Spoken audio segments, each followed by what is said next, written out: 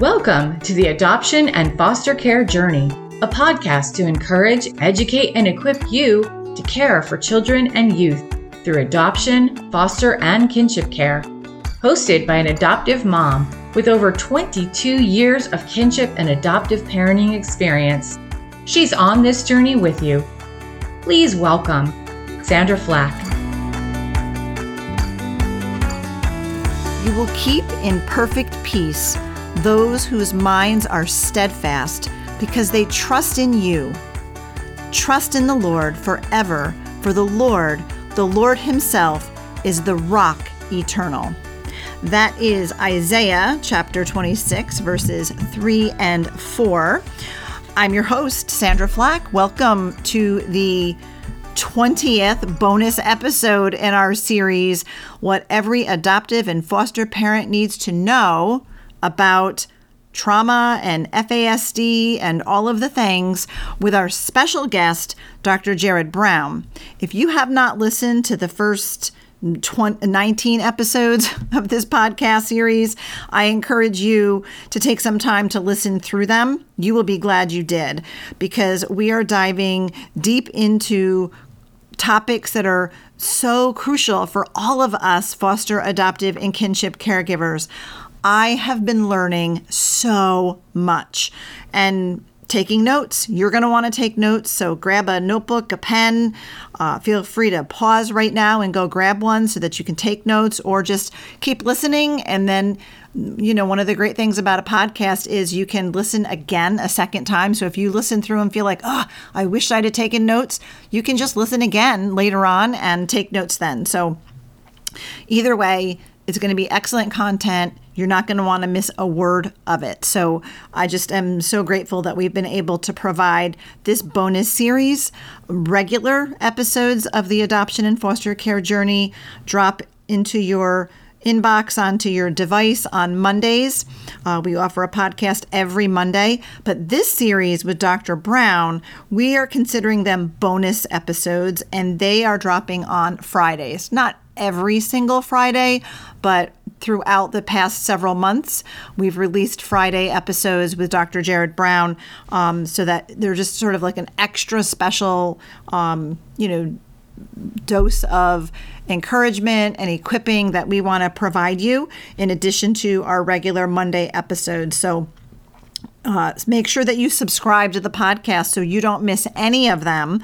Our Mondays, our Fridays, whatever. And if you're wondering about, if you haven't listened to all of the bonus episodes, if you just scroll back through our library, you'll see, because they'll be in the title, it'll say it's a bonus episode with Dr. Brown. But make sure you subscribe so you don't miss any of our podcasts. And it just really will help others also to be able to find this podcast, because, it's a vital resource for the journey. And also, speaking of vital resources, we have more resources and upcoming trainings for you right after this. Natalie Vecchione of the FASD Hope podcast and Sandra Flack of the Adoption and Foster Care Journey podcast would like to invite you to join their Hope for the FASD Journey, a virtual support community for parents and caregivers raising individuals with an FASD, diagnosed or not. This faith-based community includes an online bi-monthly support group, a monthly VIP conversation, and a private Facebook group which includes a video devotional from Natalie and Sandra every Saturday. To register, visit justicefororphans.ny.org/training/FASD. And coming up in March, I'm offering another free 1-hour lunch and learn, which is an introduction to fetal alcohol spectrum disorders, just as much as we can cover in an hour. That will be on Thursday, March 16th at 1 p.m. Eastern Time. And now that I am officially a certified facilitator of the Facets Neurobehavioral Model, I'm offering a 3-hour deep dive into FASD using the Facets model. That 3-hour workshop online is going to be Wednesday, March 8th at 7 p.m. Eastern, and I'm offering it again. So you have 2 different opportunities to take advantage of the 3-hour training. That is going to be, the second one is going to be Thursday, March 30th, also at 7 p.m. So it's just one of those sessions. It's a 3-hour session, and you can do either March 8th or March 30th, and they're both at 7 p.m. Eastern time. And because we've had folks asking, I'm also going to be doing a really deep dive. I don't know if I should be calling these deeper and deepest, but we offer an 18 hours of content using the Facets neurobehavioral model. So we kind of unpack it in 6 3-hour sessions, which I'm going to be offering on Wednesday evenings. The first one is going to be coming up on February 22nd at 7 p.m. Eastern time. So we're going to be hitting 6 Wednesday nights. They're not consecutive. There's one because I already have a 3-hour scheduled. But if you go to our website, you'll be able to see all of the dates for that. But it's going to be 18 hours of content unpacked over 6 3-hour sessions, all 18 hours using the Facets neurobehavioral model. That will begin on Wednesday, February 22nd at 7 p.m. Eastern time. There is a registration fee for the 3-hour and the 18-hour. The Lunch and Learn is always free.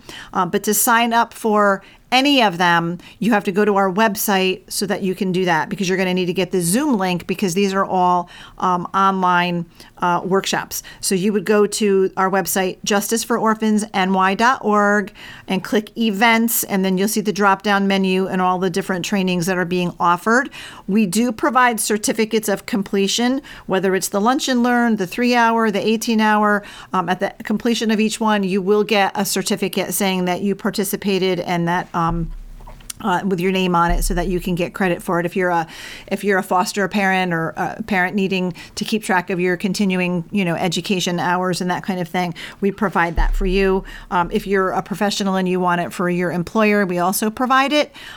We will be hopefully, because we've applied in New York State to be able to offer CEUs, continuing education units for social workers. We're waiting to receive that accreditation.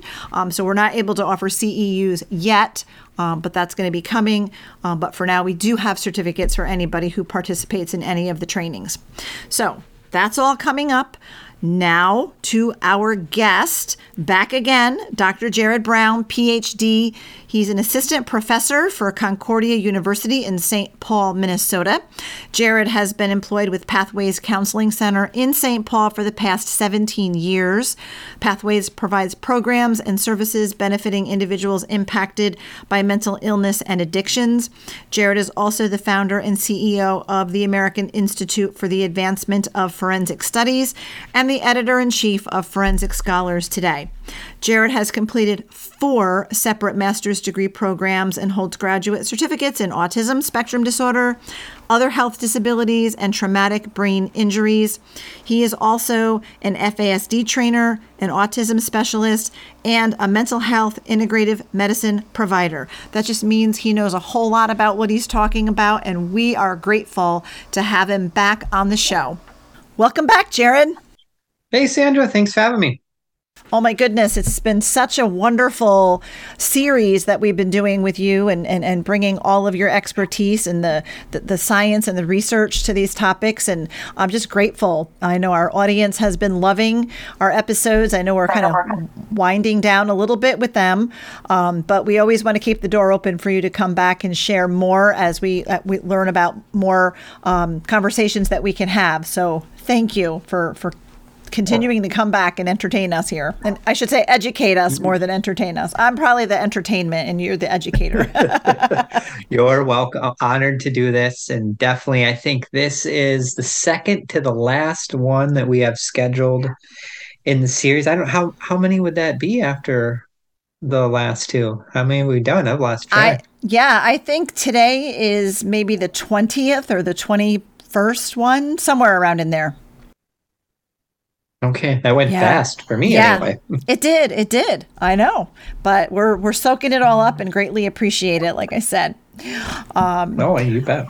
Yeah, yeah, and I know our last episode we talked about attachment, certainly a very important topic for foster and adoptive parents. And today you're going to unpack something called sluggish cognitive tempo, and I had not ever heard of that phrase or that terminology before until you brought it up, but I have a feeling I might be a little bit more familiar with it than I realize. So as you unpack it, I'll know.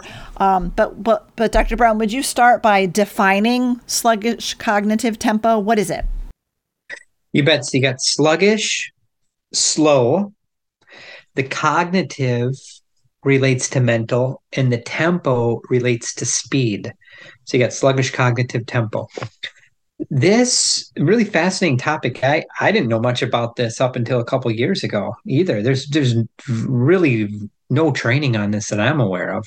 It's not talked about in any of my classes or degrees, anything like that. But as I started to come across this topic a few years ago, there's a lot of articles, literature written on the topic, and this history is quite interesting. This topic, the term was actually coined in the 80s.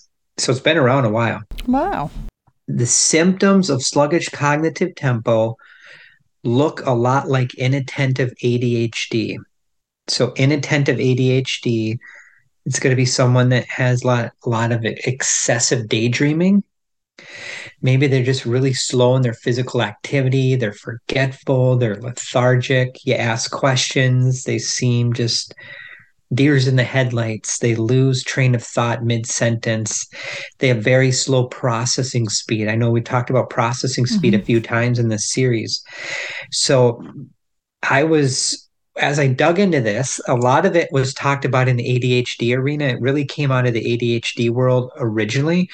But since that time, there's been numerous studies that have shown that this really co-occurs with a lot of different disorders and factors, including trauma, including FASD. If you go in the FASD literature, you're going to find very, very little on this, but there are a few articles that do talk about sluggish cognitive tempo within the context of FASD literature. So when you think of sluggish cognitive tempo, it's broken down into some different domains. I'll try to present this in a way where it makes sense, but we have a cognitive domain. So that's going to be more daydreaming, someone who's more absent-minded. They lose train of thought, maybe mid-sentence, and they can have fluctuations of alertness. So maybe they're alert 1 minute and just checked out the next. You have behavioral dimensions of this. This is going to be someone that may have a tendency to be really drowsy. They're really slow in their thinking. So again, you ask questions and they're just very slow in their responses. And slow performance. Can you imagine a child or a teenager with this who has this, goes to school, the school teachers do not know anything about this. This person could absolutely look like they're lazy and doesn't want to be there. They're unmotivated. They have low initiation. They're sitting in the classroom. They're always daydreaming, not paying attention to anything. What happens in some cases? Child gets referred to a specialist. Maybe they get diagnosed with something they don't have. It's a really interesting topic. And as I started learning more about this, I clearly see people with this, but have they ever had this official diagnosis? Probably not. How frequent is this? How often does this come up in the general population? Not a lot of literature out there. There was one study I'm aware of around a decade ago. According to this particular study, I think the sample was around 1,800 children aged 6 to 17 years of age in the United States. They found about 6% of children out of that 1,800 sample had higher levels of sluggish cognitive tempo. How does that equate to the general population for everybody? I don't know, but this study pointed out around 6%. So it is something we're going to see on occasion. This can also contribute to more internalizing problems. So internalizing problems are going to be more issues with like depression, anxiety, sleep problems, social withdrawal, extreme shyness, these kind of things. So internalizing symptoms, these are symptoms experienced by the person inwardly. And when you study internalizing symptoms, be aware of the topic of externalizing symptoms as well. It's really a spectrum. Internalizing inwardly experienced, externalizing symptoms is going to be a lot easier for us to see in a child or a teenager or an adult. That's going to be more defiant behaviors, getting into fights, yelling, screaming, drug use, just things that we can see, society can see. Internalizing issues, harder to see. I'll stop for a second, but I want to see if you have any thoughts, and then I can talk a little bit about like some of the causes for this, some of the associated impairments, those kind of things. Yeah, I find it to be very interesting because, you were talking about some of the things, the deer in the headlights, the the ADHD kind of stuff, the inattentive ADHD, excessive daydreaming, lethargic. I know one of my kiddos, when she came many, many years ago, she presented a lot of those things.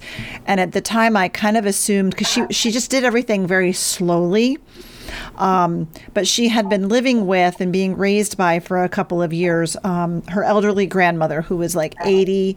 So I always chalked it up to, well, she's living the lifestyle of an 80-year-old woman. She doesn't, like we went to the mall, early on when we had her, our family went to the mall, and she could barely keep up with just leisurely walking around the mall. And I thought, she has to make up some time here to be able to keep up with her own peers. But now I'm wondering if it could have been, this sluggish cognitive tempo. She often looked like she was daydreaming when she was doing her schoolwork. She always had that far away, look in her eyes. So I know that she was a kid that came to us having had trauma. I now suspect there may have been some prenatal exposure to alcohol. But it's interesting because I kind of feel like some of the symptoms that you listed, even the internal and the external, sound a lot like the secondary and tertiary characteristics of FASD. So a lot of overlapping, the slow processing, the not paying attention, the forgetfulness, all of those things. I just feel like it can all look similar, and how do we kind of comb through and see what's really going on? But maybe that'll come out as we talk through this, because I am curious to know what causes it, because maybe trauma, maybe is FASD, like what causes sluggish cognitive tempo? Well, the research leans to the fact that obviously, like all these things, there's not one cause, but they found that these symptoms may be higher among kids who have parents with lower education levels, lower household income. So looking at poverty factors, socioeconomic factors. They've also, a couple studies have shown that symptoms might be higher in kids who have parents that have higher levels of parental unemployment. Dyslexia, this has been talked about within that context, and exposure to smoking as well. So really just a lot of factors. Sluggish cognitive tempo has been linked to negatively impacting reading abilities, how we use language effectively, organization, how someone gets along with peers. It's a factor that can get in the way of completing homework on time. It's also been shown that it can be associated in some cases with poor information processing, lower levels of inhibition. We talked about inhibition before in this series. Something called mind wandering. That's just someone that's always just drifting off, can't ever stay focused. That can be actually quite dangerous if someone's driving or walking down the street and they're not paying attention to their surroundings. This has also been linked to having more social dysfunction as well. So it's tough to know what is the actual cause, but that's kind of what the literature says. For some people with this too, some of the associated consequences have been linked to having more emotional dysregulation and difficulties with problem solving and issues with self organization and self management. And it's also been linked to having higher depression related symptoms as well. There's a couple articles too that have talked about this within the context of executive functioning deficits. By no means am I saying everyone with executive functioning impairments has sluggish cognitive tempo, but in some cases it could co-occur. A couple studies have looked at this within the context of autism, fetal alcohol syndrome, ADHD, of course. Little bit on trauma, not as much, but there are articles out there. I know there's an article that was published in 2020. The title of that article, if people want to look at this through that trauma lens, it's called Sluggish Cognitive Tempo and Exposure to Interpersonal Trauma in Children. And the results from this study suggested that sluggish cognitive tempo was associated with having more exposure to interpersonal trauma in childhood. Unfortunately, too, there's a couple studies too that have looked at this within the context of people who have suicidal thinking or at risk for suicide. And because sluggish cognitive tempo is sometimes associated with increases in depression, isolation, loneliness, emotional dysregulation, those could be potential factors that may increase the risk of suicidal behavior for some people. Another study looked at this within the context of social withdrawal and lower self-esteem as well. So again, if someone has this, a lot of times they're never going to know they have this. So they may start thinking, what's wrong with me? Or everyone else around them starts treating them like they don't get it.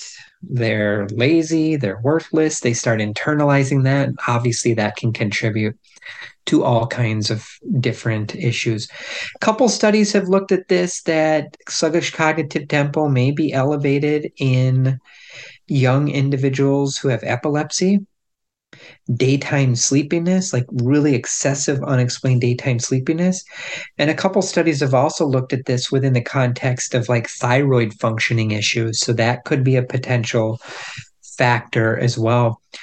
A lot of screening tools out there on this, too many to talk about, but there's actually lots and lots of screening tools. So someone just Googled sluggish cognitive tempo screening tools, you're going to find actually quite a bit.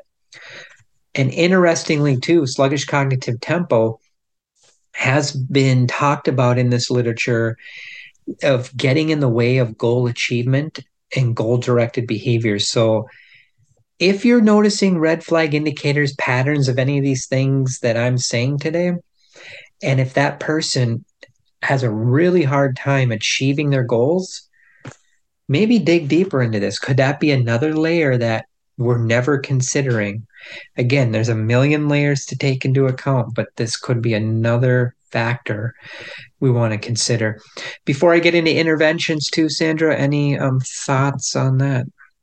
Yeah, I'm just curious because so much of it overlaps with some of the other topics that we've talked about, as well as just even the symptoms of fetal alcohol spectrum disorders and even trauma. So has there been any research and any studies to indicate that childhood trauma, prenatal exposure to alcohol or other substances, would that cause sluggish cognitive tempo, or is it something that was already there and it would have an adverse effect on it and make it worse? Well, I think some of the research has looked at like exposure to prenatal alcohol exposure, and it may be higher in people exposed to alcohol in utero. It's looked a little bit about like smoking exposure. So again, yeah, definitely just being aware of any prenatal trauma, early childhood trauma. Not every child that has been exposed to trauma is going to have this, but some of those studies lean to the fact that It may be elevated in kids with more extensive trauma histories. And we know, again, trauma can wreak havoc on the brain and the body. So it does not help the situation. So I don't think we can go wrong, again, like any of these topics. If you're noticing these red flag indicators, screen for these things, get them to a medical doctor. Maybe there's a thyroid issue. Maybe there's some nutritional deficiencies. Maybe they're chronically sleep deprived. Maybe there's some executive functioning impairments. So just another topic for us to learn about and to be aware of, that it does come up and it is supported in this literature. And the more we can rule out all of these different branches and leaves, we can then tackle the core issue, I think, much more effectively. And I know you mentioned some screening tools. So if a parent or caregiver suspects like sluggish cognitive tempo could be a thing with one of their kids, can it be diagnosed? Who do we go to? How do we find out? Can it be diagnosed? Maybe consulting with like a child psychologist, child developmental psychologist, someone that has specialty. There are different screening tools that come up in this literature. One of them is called the Adult Concentration Inventory. There's another one called the Berkeley Sluggish Cognitive Tempo Scale for Children and Adolescents. There's another tool called the Child Concentration Inventory. Many, many more. Those are just a few, but there's a lot in this literature that talk about some of these measures that can help identify this. So those would be a few that professionals might want to like be aware of or get some training in. And by no means is that all encompassing list, but those are just a few that definitely are supported in this research literature base. So you would suggest looking up the articles, reading them, finding out more, and then bringing that to our child's psychologist or doctor to find out if they can get these screening tools to find out more?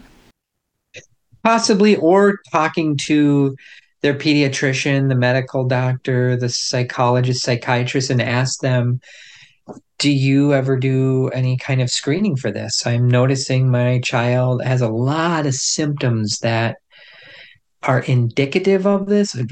Would this be something to rule out?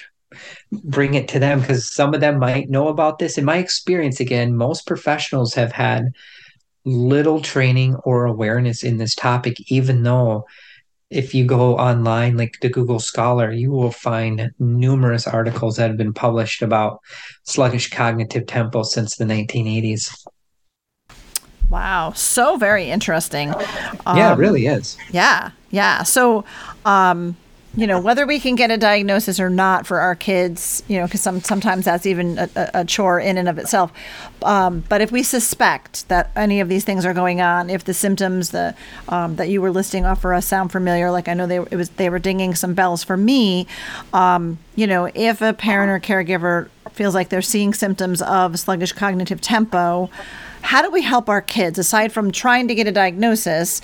Can it be improved or corrected or healed? What do we do as parents or caregivers?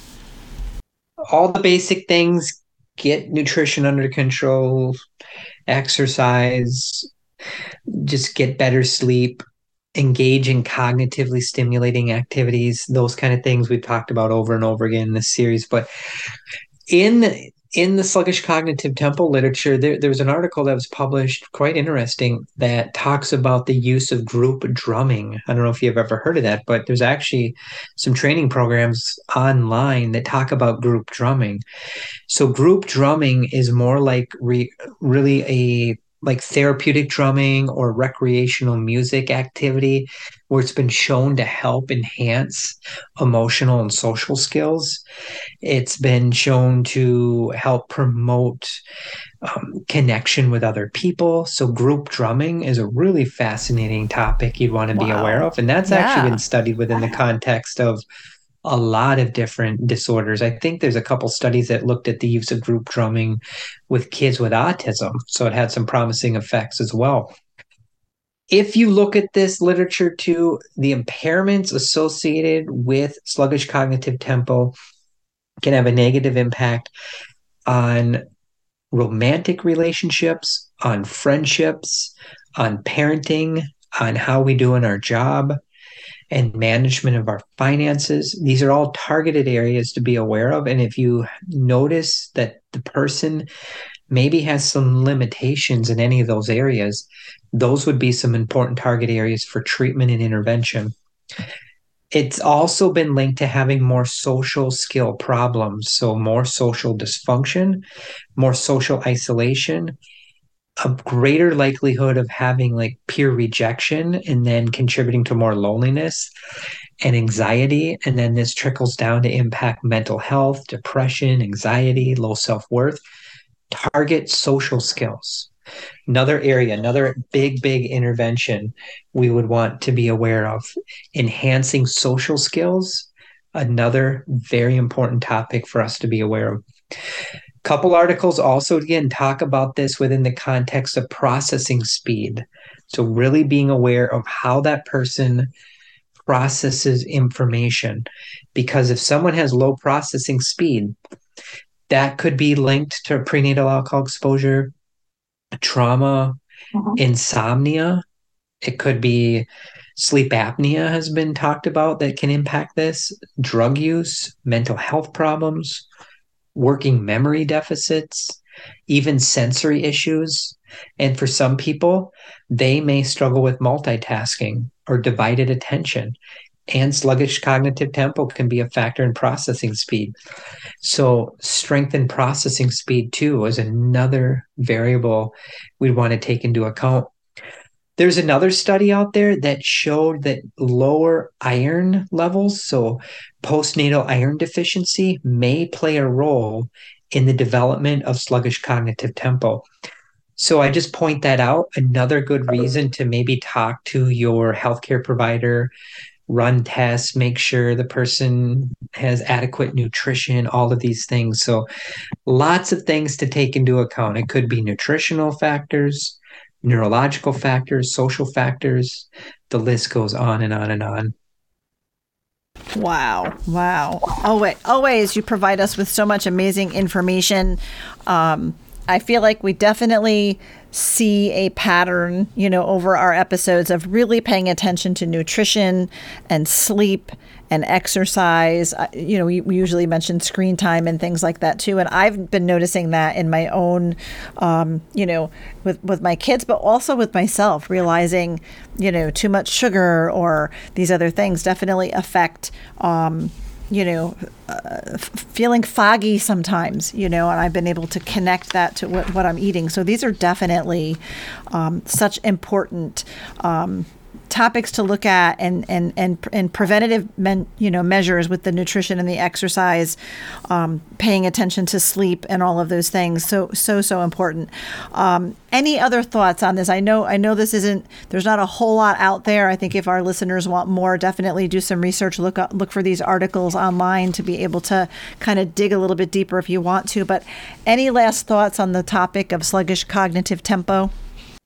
I would say too, I know at least one study that has looked at this too within the context of theory of mind. So I would recommend your audience really be aware of the theory of mind deficits. And the one study pointed to the fact that theory of mind impairments, particularly in the cognitive domain of theory of mind, was associated with increased severity in sluggish cognitive tempo symptoms. So a lot of moving parts with this, but understanding theory of mind, executive function, all these things can be helpful too. And these are all topics we've covered in this 20-part series. Yeah, absolutely. I always recommend our listeners go back. If you're new to this podcast, if you haven't caught all 20 of these episodes, go back through and look. It'll be well worth your time because Dr. Brown unpacks all of those important topics and gives us a more clear understanding. So, and you did it again today. You took us to school again today, Dr. Brown. So thank you so much for educating us on really what we need to know as parents and caregivers. And, I'm looking forward to our next conversation when we talk about the central nervous system dysfunction and trauma. I'm sure that's going to be another important and eye-opening topic. So thank you so much for unpacking sluggish cognitive tempo for us today and giving giving us something to start to reel in here. And then our next episode too on the central nervous system. So thank you so much for being with us again today. You're welcome, my friend. Thanks for having me back. Thank you. Wow, what another great episode with Dr. Jared Brown. I hope that you are getting as much out of these episodes as I am. And I appreciate you for joining us today. Sluggish cognitive tempo. That's a huge one. Something I don't recall. It's been around since the 80s, and I don't ever recall hearing that term, but a lot of what he was describing sounds very, very familiar when thinking about my kids. Maybe that's the same case for you. Next time, we're going to be talking about the central nervous system and trauma. So that's going to be a super important one too. So make sure you stay tuned for that one. And remember, our regular episodes drop on Mondays, and make sure you catch those and these bonus episodes and not to miss one. So make sure you subscribe to this podcast. I would greatly appreciate it. Don't forget our resources for parents and caregivers struggling on this journey. Sometimes we have good days and sometimes we have not so good days, but we need each other. And I've got lots of resources. We've got our support for our support community, which is the Hope for the FASD Journey. Natalie Vecchione and I are hosting that group together. We've been having a wonderful time. Our group is growing, so make sure you don't miss out on that. And then our other resources, the free lunch and learn, the deep dives into FASD. Again, all of this information can be accessed on our website, justicefororphansny.org. Make sure you check that out. Always like to give a shout out to our Care Portal County sponsors who help Justice for Orphans do what we do, and we can bring you great shows like this podcast, as well as our boots on the ground in the capital region of upstate New York, helping families who are in crisis by stabilizing situations and helping kids and preventing kids from entering foster care when we can do that, and supporting kinship caregivers and foster parents. So we got a lot of great work here that we do. You can learn about all of it on our website, but a shout out to Tri-Nuclear Corporation, Bishop Boundary Construction, National Bank of Coxsackie, Coleman Insurance, and Cedar Shade Farm. These are some local businesses who care about children and families.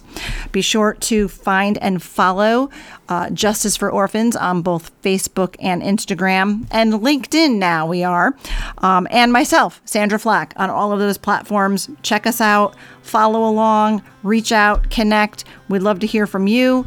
I am grateful that you spent your valuable time with me today. Thrilled to have you along for the journey.